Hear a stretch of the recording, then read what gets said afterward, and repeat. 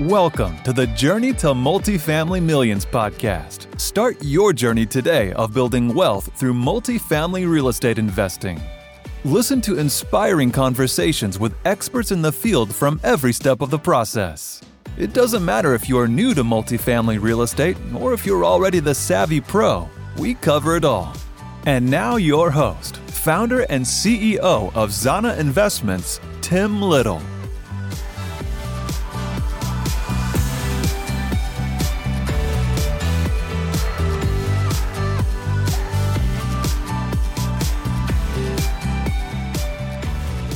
Kelly Iannone is an advocate for the financial independence, retire early community, which empowers people to take control of their financial lives and chart a path to becoming work optional.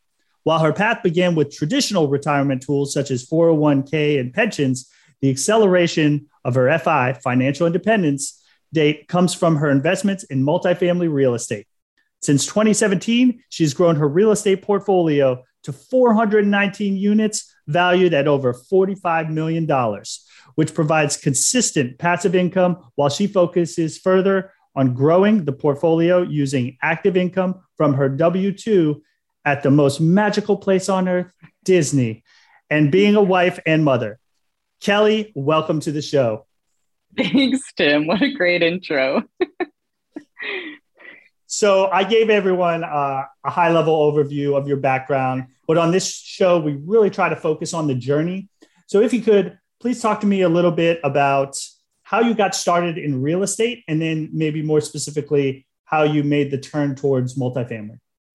Yeah, absolutely, Tim. So you did a great intro there. Thank you. Story really goes back. My husband and I, when I talk about it's really my husband and I. Back in 2017, we both were working corporate jobs, both at the most magical place on earth, Walt Disney World. And we had this moment that we looked at each other and we're like, where's all of our money going? And we had been through our corporate careers, investing through our 401ks. We're fortunate enough to have pensions from our jobs.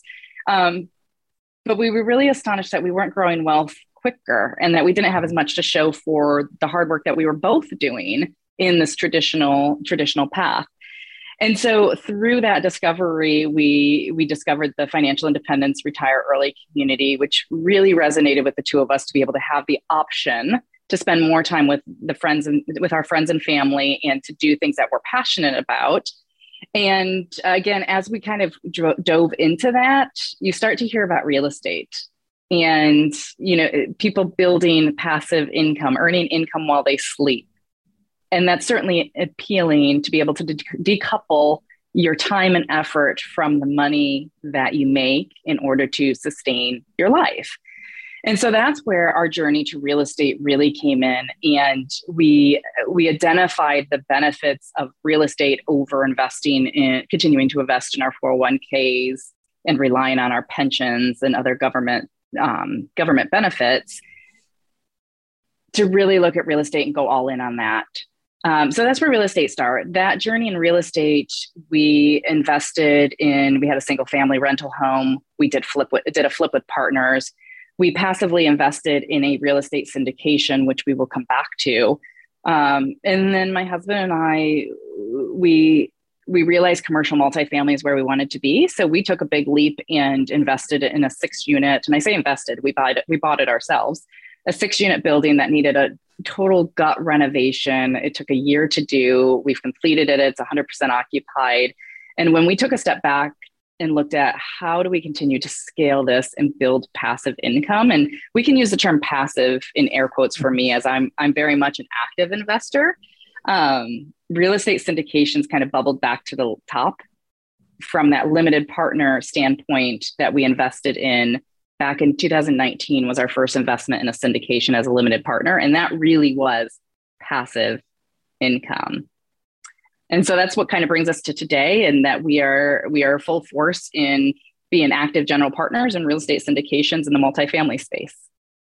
Yeah, that's great. And what I think is so poignant about your story is that it drives home the point that I'm always trying to make to people, which is, hey, this journey is not a straight line, right? Like, no, people can take this this in whatever direction they want, and nobody usually takes the same steps. So you basically dabbled in a lot of different things before you finally settled on commercial multifamily, is what it sounds like. And I'd like to rewind a little bit to that commercial multifamily that you guys bought and held yourself. I've known you through some of the trials and tribulations that you've been on with that. And could you talk to me a little bit more about how you were able to do that? Because even to most people, buying a 6 or a 9 units, anything over one, let alone 4 units, just seems impossible. So how were you able to do that? And then talk about some of the lessons that you learned as you've again gone through some of the challenges, we'll say, with that property. Yeah, challenges is a good way to put it. There's a lot of ups and downs with it. We're on the ups now. But, you have both the mindset and then the financial components of how you're able to do it. When my husband and I really started on the real estate journey, to your point, we dabbled a lot because we were educating ourselves. We were surrounding ourselves with people who were also interested in real estate or doing real estate. They were doing a variety of different things because there are so many different ways to go in the real estate realm. We had done a flip with partners, and our flip, the renovation was supposed to be $50,000 and ended up being $100,000. So doing this really heavy renovation with partners, flipping a property, I don't even know if I mentioned we flipped a property, but we flipped one property with partners. It was a much bigger rehab than originally anticipated. So when my husband and I kind of took a step back and we're like, okay, we want to do something individually, there were some things that came up in that partnership that we didn't want to repeat in future deals. And we started looking at multifamily. We knew we wanted to scale. We wanted more roofs over the heads. We wanted residents that would live in the places to provide that consistent income. We didn't want the quick wins of flipping a house. We wanted the consistent income. We wanted the tax benefits that come along with owning rental properties. We found the 6 units, and it was in really, really bad condition, but it was at a price that we could afford to buy. And having just gone through what was a $100,000 renovation on a single family home, putting $220,000, which was our original renovation budget for this 6 units, didn't seem that big. So we had the mindset of, we had already taken one small step, and now it was time to take a bigger step. We were bought into real estate. We knew that was the path, and we just had to lean into it and jump. So that was kind of the mindset piece. From a financial perspective, we, going back those several years when we looked at each other and went, where's all of our money going? At that point in time, we made a very conscious decision to work towards living on one income, so that we had the second income to invest specifically in real estate. So we had spent a couple of years, I think it took about 2.5 years to get to the point where we lived on both incomes to where we could just live on one income. Mm-hmm. And that we then just started saving that income in the bank. So we had a nice chunk of change sitting there waiting for the right opportunity. And then we also, unfortunately, during COVID, my husband was furloughed for 14 months. So we had the opportunity to withdraw from our 401ks without being penalized. So we took the maximum $100,000 out of our 401ks and reallocated it. And I use that word very deliberately. We did not go buy a Porsche. We did not fund our lifestyle. We did not go buy a more expensive house. We reallocated it from the stock markets and our 401k into real estate to help fund that specific project. No, that's awesome. And I think that goes back to the, your whole FIRE movement piece, the financial independence, retire early, really educating yourself, becoming mm-hmm. financially literate, which is significantly lacking for a number of reasons. I think, primarily because it's not taught to us, right? And if our parents don't have that knowledge to pass on to us, then we either learn it by doing, by osmosis from being around others who have that information, and really just seeking it out ourselves, which at least, in my case, that's what I've had to do, because, my dad didn't have, investment properties. He didn't have stocks. He didn't have any of those things. So he didn't know how to educate me on, financial savviness, I guess is the best way to put it. And that's a really good point, Tim. My husband and I, we come from pretty different backgrounds. My family's background, my parents were factory workers, but they were financial literate to the sense of they knew to invest in their 401ks. They got pensions from their companies. They retired at 50 and 51. We lived a comfortable life, but they were financially literate. They knew how to spend their money, save their money, invest, and so on. So that was the story I was told growing up. You invest in your 401k, you get a job, you work your however many years, you get your pension, you retire. Most people don't get pensions these days. I'm fortunate to actually have one. My husband's story was a little different. And we had no real estate in my family growing up. My kind of the stories I heard were landlords were slumlords and tenants ruin all the properties. Those were kind of the stories I heard. On the other side, my husband grew up in a family that was not as financially astute. And while they were in the real estate space, they did not make as many long-term financial savvy decisions. So when we came together, we had a lot of those conversations of, I was very comfortable in the stock market. My husband was like, no, that's very emotional. People are betting their money there. You have no control over it. We need to buy real estate. And for me, I was like, well, real estate, that takes a lot of money to buy.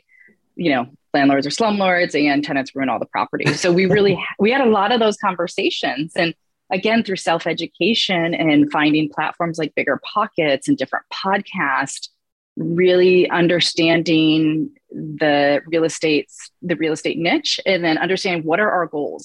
Our ultimate goal is to be work optional, to be able to have freedom of time, money, and location. And I can't do that working a 9-to-5 job. And I can't do that if I'm going to potentially run an Airbnb that takes a higher level of day-to-day work. Yes, there are ways. And that's where multifamily really came in, is that by scaling into larger multifamilies, you can put systems in place and teams in place to handle all the day-to-day and lift our roles up into more that asset management level, where we're having conversations from wherever we choose to have them with the on-site team and with the oversight team to make sure that the property is meeting expectations and is growing as we planned. Yeah. And something I tell everyone is that multifamily is a team sport, right? Like most people who are in multifamily probably started out with either a single family or a small multifamily. And that is something that you can quite literally do yourself. Like, you may have a CPA and you may have a realtor that you like to go to, a lawyer, whatever the case may be, but you can run. You could do everything yourself on that. In multifamily, I have found that is not the case. I have yet to meet a syndicator, sponsor, whatever term you want to use, that is doing all the roles themselves. And doing them well, right? I think exactly. With that point, kind of to that point, having done the 6 unit, my husband and I, we did every component of it. And there are components that we did not do great, that we could have done better. And when you're doing it as a team sport, you can really put individuals in the roles that they excel at. So we're all working towards our superpower. And that's a beautiful thing, because we're all firing on all cylinders on what we're experts as. We joke that I don't know that we'll buy another 6 or 10 unit, just the two of us anymore, because it is so much more fun to do these large multifamilies on teams where we're all, again, in our wheelhouse of what our expertise is. And it's just, we're definitely enjoying, we like having that in our property, in our portfolio, because it is a legacy hold. We can hold it till the day we die. Our kids get the step up basis, all the great benefits of real estate.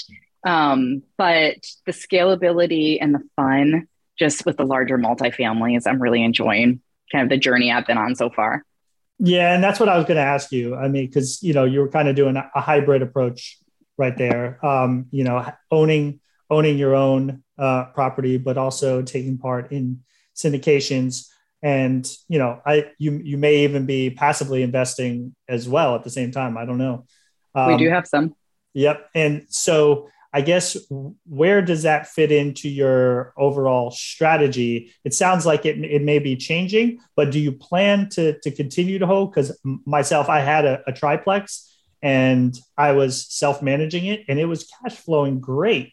But at the same time, it was taking up so much of my time because I was self-managing it, and just, issues arise, as you know. And I made the decision that despite the cash flow that I was getting and likely appreciation that I would get, it made more sense, at least in this stage of my business, to go ahead, sell it, not even do a 1031, just sell it, take the hit on the taxes, because I could find ways to, not defer it, but, offset it through other real estate investments, and then just use that money for my multifamily syndications. Because I think, like you, as a sponsor, I always want to put money into a deal because that shows my investors alignment of interest.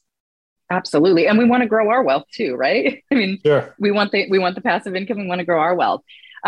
So yeah, we dabbled in a lot to kind of figure out where we wanted to be. And we still hold a single family. We still hold the six unit.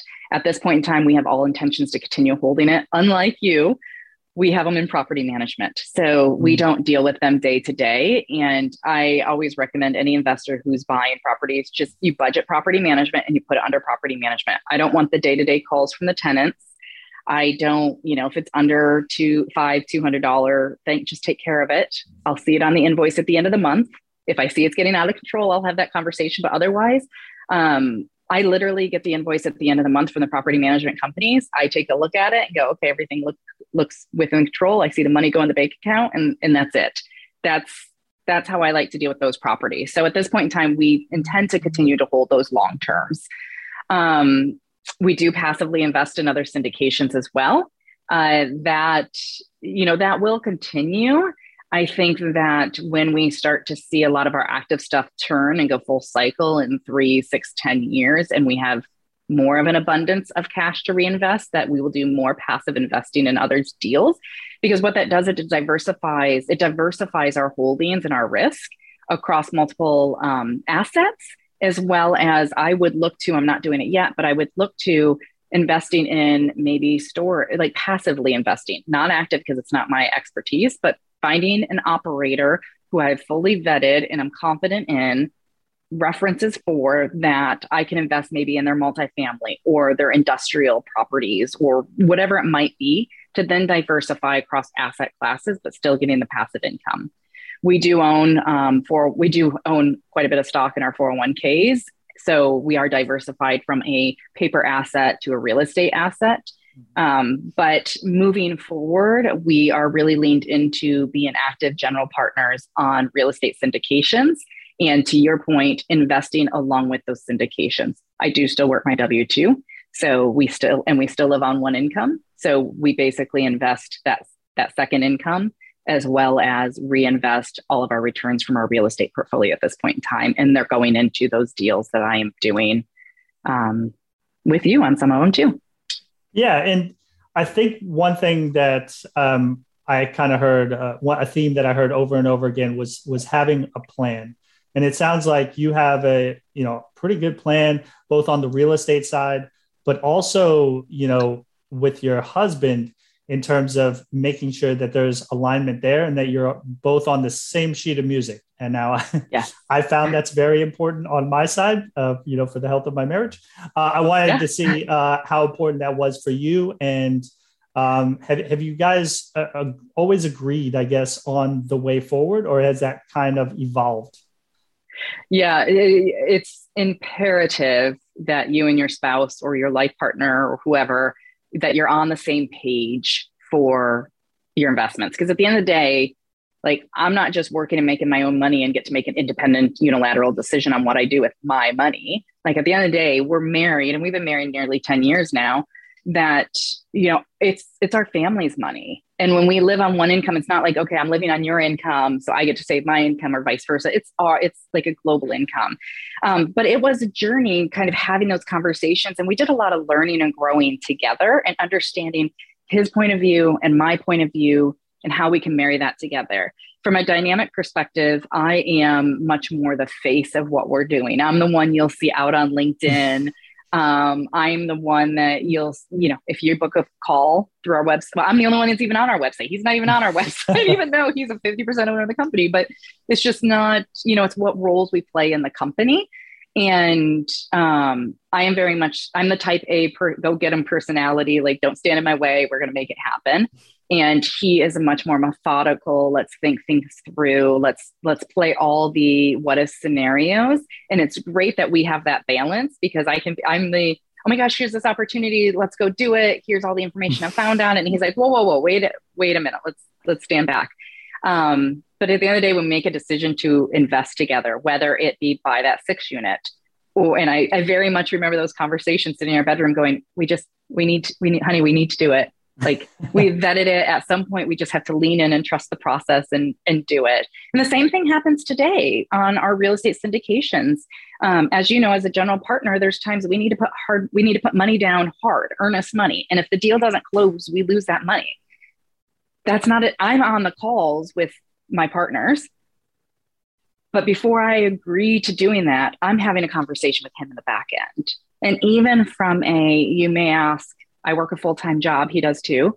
And I do real estate syndications, which is a very solid part-time job. It takes a lot of work. He picks up a lot of the slack on the household front. So he takes the lead when I have conference calls or meetings with potential investors with the kids and their homework, or on nights I have late calls, putting them to bed. So it's a team sport in our household as well. And fortunately, we're both on the same page, but it is a journey, and it takes communication is key. Yeah, I couldn't agree more. So this has been great, but I want to move on and go to our keys to success. And so there's going to be some rapid fire questions here.